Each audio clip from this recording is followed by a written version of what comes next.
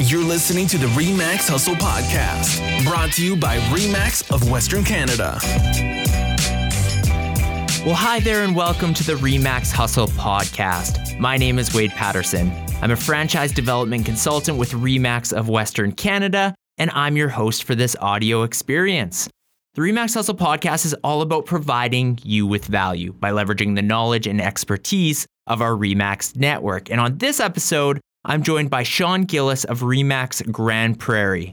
Born and raised in Grande Prairie, Sean has been in real estate for more than a decade and has built his career on referrals and repeat business.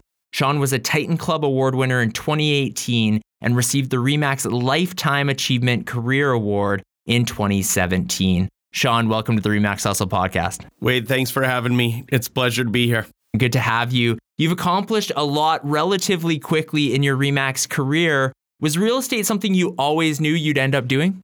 I always had an interest in it. I went on to university and played golf in Division I golf down in the States and majority in Illinois. Come back and did a little bit of work in the oil field as that's my father and my grandfather were in that industry, and then used my my experience with team atmosphere and put it into business and jumped into real estate. And I mentioned in the bio that referrals and repeat business has allowed you to be successful in this industry. What percentage of your business comes from referrals and what percentage from repeat business? The vast majority of my business comes from referral and repeat business. So I started out working with a large builder and then moved into a referral and repeat business model. And it's proven to be the best model in real estate, I believe. Utilizing that client base and putting it to work for you has assisted me in growing my business. And in what ways do you stay in touch with those clients? So we're always improving that. Communication's so important. We try to stay in communication with our clients before, leading, during, and after that transaction. People don't want to, know that you made the sale and moved on. We utilize a couple systems, for instance, our CRM, our client management system, and we've just, upgraded that, and we're looking forward to the Bouge system. And we try to use that and utilize that the best we can to continue to keep in contact with our clients. And I want to shift gears into client gifts or client appreciation events, that kind of thing. Is that something that you do, and what does that look like? We certainly gift our clients. We feel that we're compensated well for what we do. We work hard for it, but we want to celebrate with our clients. We do appreciation events as well, and we do we try to keep it creative, whether it be a deck party in the summer, a tour through the lights, and a sponsored event at Christmas time or leading up to the holiday season. And then we also... We've incorporated dueling pianos into a local pub and restaurant that we like to support. So we've tried to switch it up and keep it fresh. One thing I've heard you talk about before, which makes a lot of sense, is talking about if you're advertising in certain places and locations, holding client events there. Can you give a couple examples of what that might look like? We try to round it out and utilize those businesses that we support. And, we call it business to business marketing. So we can work in partnership with them and showcase them. And we've done a little series to have fun with that. But also, if we're going to host an event, we try to incorporate those businesses and those people that support us and support that locally. I want to dive a little deeper into that idea of featuring some of these businesses, because you've done that with video. And it's pretty creative. I mean, I watched a few of these and there's even some puns about what you're doing and stuff like that all ties in. But for somebody who's thinking of doing that, of wanting to feature businesses in their community, what did you learn from that experience? I mean, was it difficult to get the businesses on board with that idea? Is it important to use the medium of video? Whether you're comfortable with video or not, and that makes it fun for us. It's real. We make our mistakes and we create a blooper reel from that and have a lot of fun doing it. But we sit down and focus on those business that we really enjoy and that we feel also support the community. And we go in there and we have fun. Everything from a tube park at a ski hill right through to our favorite faux house, to a curling rink, jump yard, Oh God, we've had fun with it, and surprising enough, no injuries to date. So as I mentioned in the bio, you've been with RE/MAX for more than a decade. How long did it feel before you started to get some traction in the industry, and how has your career progressed in terms of the systems that you use? That's a good question, Wade. When you enter the industry, it looks flashy and you think, I just got to get out there and make some sales and I'm going to get a paycheck. It certainly comes with some growing pains, and that's natural. I think it really takes 6 months to move through that growing curve and, those growing pains that are involved with starting a business. So it's none different than starting any business. But then it really takes 3 years to get going and nurture those relationships and, get those referrals and repeat business working for you. So I think as time moved on, I wouldn't say it gets easier, but we're able to put the systems in place that allow us to maintain and grow that business. What does your typical day look like? What do your daily tasks consist of? We really pride ourselves on making ourselves available. I'm lucky to have a full-time assistant that I utilize, and she's phenomenal. She's been with me 4 years, very organized. So if I look at organization as one of my weaknesses, I've hired somebody to complement that.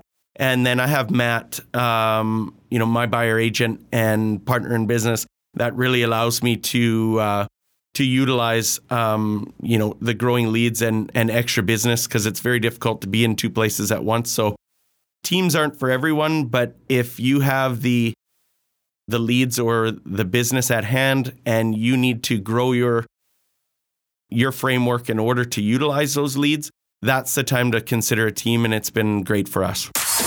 Interested in learning more about a career in real estate? Head over to joinremax.ca. And what about for those people who are maybe at that point of thinking they probably need an assistant? They're thinking about it. At what point do you think is the right time to bring on an assistant? You really got to hold yourself accountable and look at what your strong points are. So at such time that you're spending more of your day implementing paperwork and handling documents and transaction management, that's pulling you away from growing your business from a sales aspect. So you need to utilize somebody, or you may be able to share an assistant if your office would allow, or that opportunity is there. But, even starting out with a part-time assistant is huge as far as, our marketing side. Those time-consuming tasks that take me away from what I'm good at, and that's creating relationships and chasing the transaction. If you don't mind sharing with the audience, not to put you on the spot, but what does compensation typically look like in your view, or what should it look like for an assistant? It can look different depending on what fits your business. There's assistants in our office that are on salary, have expenses paid. We choose to work on an hourly basis, and my assistant, I provide her the flexibility so that she can be available to her family, etc. And but she puts a general 9 to 5 type business day in, because we're handling a lot within our office, and she works hard. So we make sure she's compensated and happy for that. Going back to this idea of a lot of your business being repeat and referral, I would think one thing that naturally ties into that would be online reviews and how important it is to have a good reputation. Is that something you strategize? How do you implement or make sure that clients are leaving you reviews? And how do you deal with bad ones if you get any? After somebody's purchased a home, it's difficult for them to sit down and take time to evaluate and provide you a solid review. So we really try to work our new clients as well as existing clients into a consultation base. So we're trying to talk about these reviews and things that we're going to task the client with, and the expectations we'd have for a client. So we involve that in the process so that it's not a surprise to them. We're not asking for anything in addition. They've already treated us well by, we understand they have a choice, so we value their business. And in return, we ask for a review, an honest review, and we chase those down just like we would feedback from a showing on one of our listings. So we feel all of that communication is really valuable for us. And then if there was a bad review or something negative, what are your thoughts? How do you react to that? Come on, Wade. There's no such thing as a bad review. No, it happens. We want their honesty. So if we've missed the mark, we want to know, and we feel that's fair. If it's unreasonable, it may happen. We're lucky enough that it hasn't happened. But we try to stay in contact with those clients the best we can so that we get an honest review.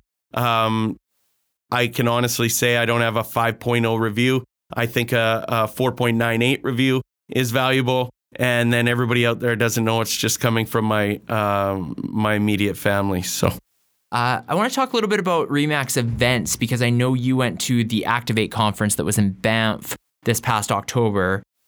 Why do you prioritize going to RE/MAX events? What are the benefits that you get out of it? We started really making a point to put these on our schedule here again the last 3-4 years, growing my team and becoming a coach, if you will. This has allowed me to open up myself to tested material and the best of the best. I'm proud to see that RE/MAX has really shifted their investment into tech and advancement, because that's really helping us as we grow our business as well. So these conferences have been phenomenal, being able to have those side conversations. Of course, referrals is a potential, making new relationships with colleagues and those business to business relationships that come of that. And it's fun. I mean, I can't really say anything else other than there's really no reason why you shouldn't go. I know you're proud of the fact that you are born and raised in Grand Prairie. What kind of advantage does that give you as someone who is local and has been a part of the community your entire life? You create your sphere of influence, whether you're new to a community or you're born and raised. We certainly are proud to call ourselves born and raised in Grand Prairie. Grand Prairie's been great to us. It's a great family orientated. I think our average age in Grand Prairie is 35. Which is interesting. So we try to support that. Grand Prairie is a vast growing community. And, although I went away and lived in the States for 4.5 years, coming back to Grand Prairie has been a great move for my family and I. We're recording this interview in mid-January, a time when a lot of people are starting to think about goals and goal setting. What kinds of goals do you set? How do you set them? And how do you keep yourself accountable to achieving those goals? January is an exciting time for us because I look at it as a clean slate. We celebrate the year through December, and January is a time where we can put some new goals, learn from, our achievements and maybe our misses in the previous year. So we sat down and had a bit of a planning session with my team and set both some business goals as well as some personal. And it's an exciting time to set forth and, not only new annual goals, but starting with daily, weekly, monthly goals as well, because January is an interesting time where it can feel like you're starting over for the year, but it's an exciting time as well. And you come out of the gates flying. You've been with RE/MAX for nearly 13 years. Why have you chosen to stay with the brand over all that time? And how has that brand affiliation impacted your own career? I value my friendships. Had some colleagues and friends in the industry with other brokerages. And so I was lucky enough to kind of interview that and do a little research leading into it. I started out with a mentor, Lloyd Friedel, which was great for me. And he was a longtime RE/MAX agent and was very successful there. And I liked what I saw there as far as the top producers. I wanted to surround myself with other top producers. And RE/MAX had the tools and services that I needed to be successful. Fantastic. Since this is the RE/MAX Hustle podcast, we like to end every episode with a hustle tip. So Sean, what is your RE/MAX hustle tip for accomplishing a task when you need to get something done? Don't avoid the task. I'm very task orientated, so knock them out.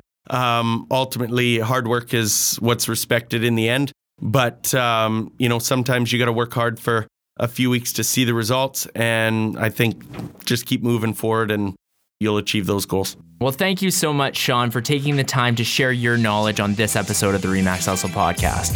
Thanks, Wade. I appreciate it. And that's all for this episode. We hope you took away an idea or strategy to help grow your business and, perhaps most importantly, allow you to continue that RE/MAX hustle. We'll catch you next time. Thanks so much for listening to the RE/MAX Hustle Podcast. Please make sure to subscribe and rate this show on iTunes or wherever you get your podcasts from.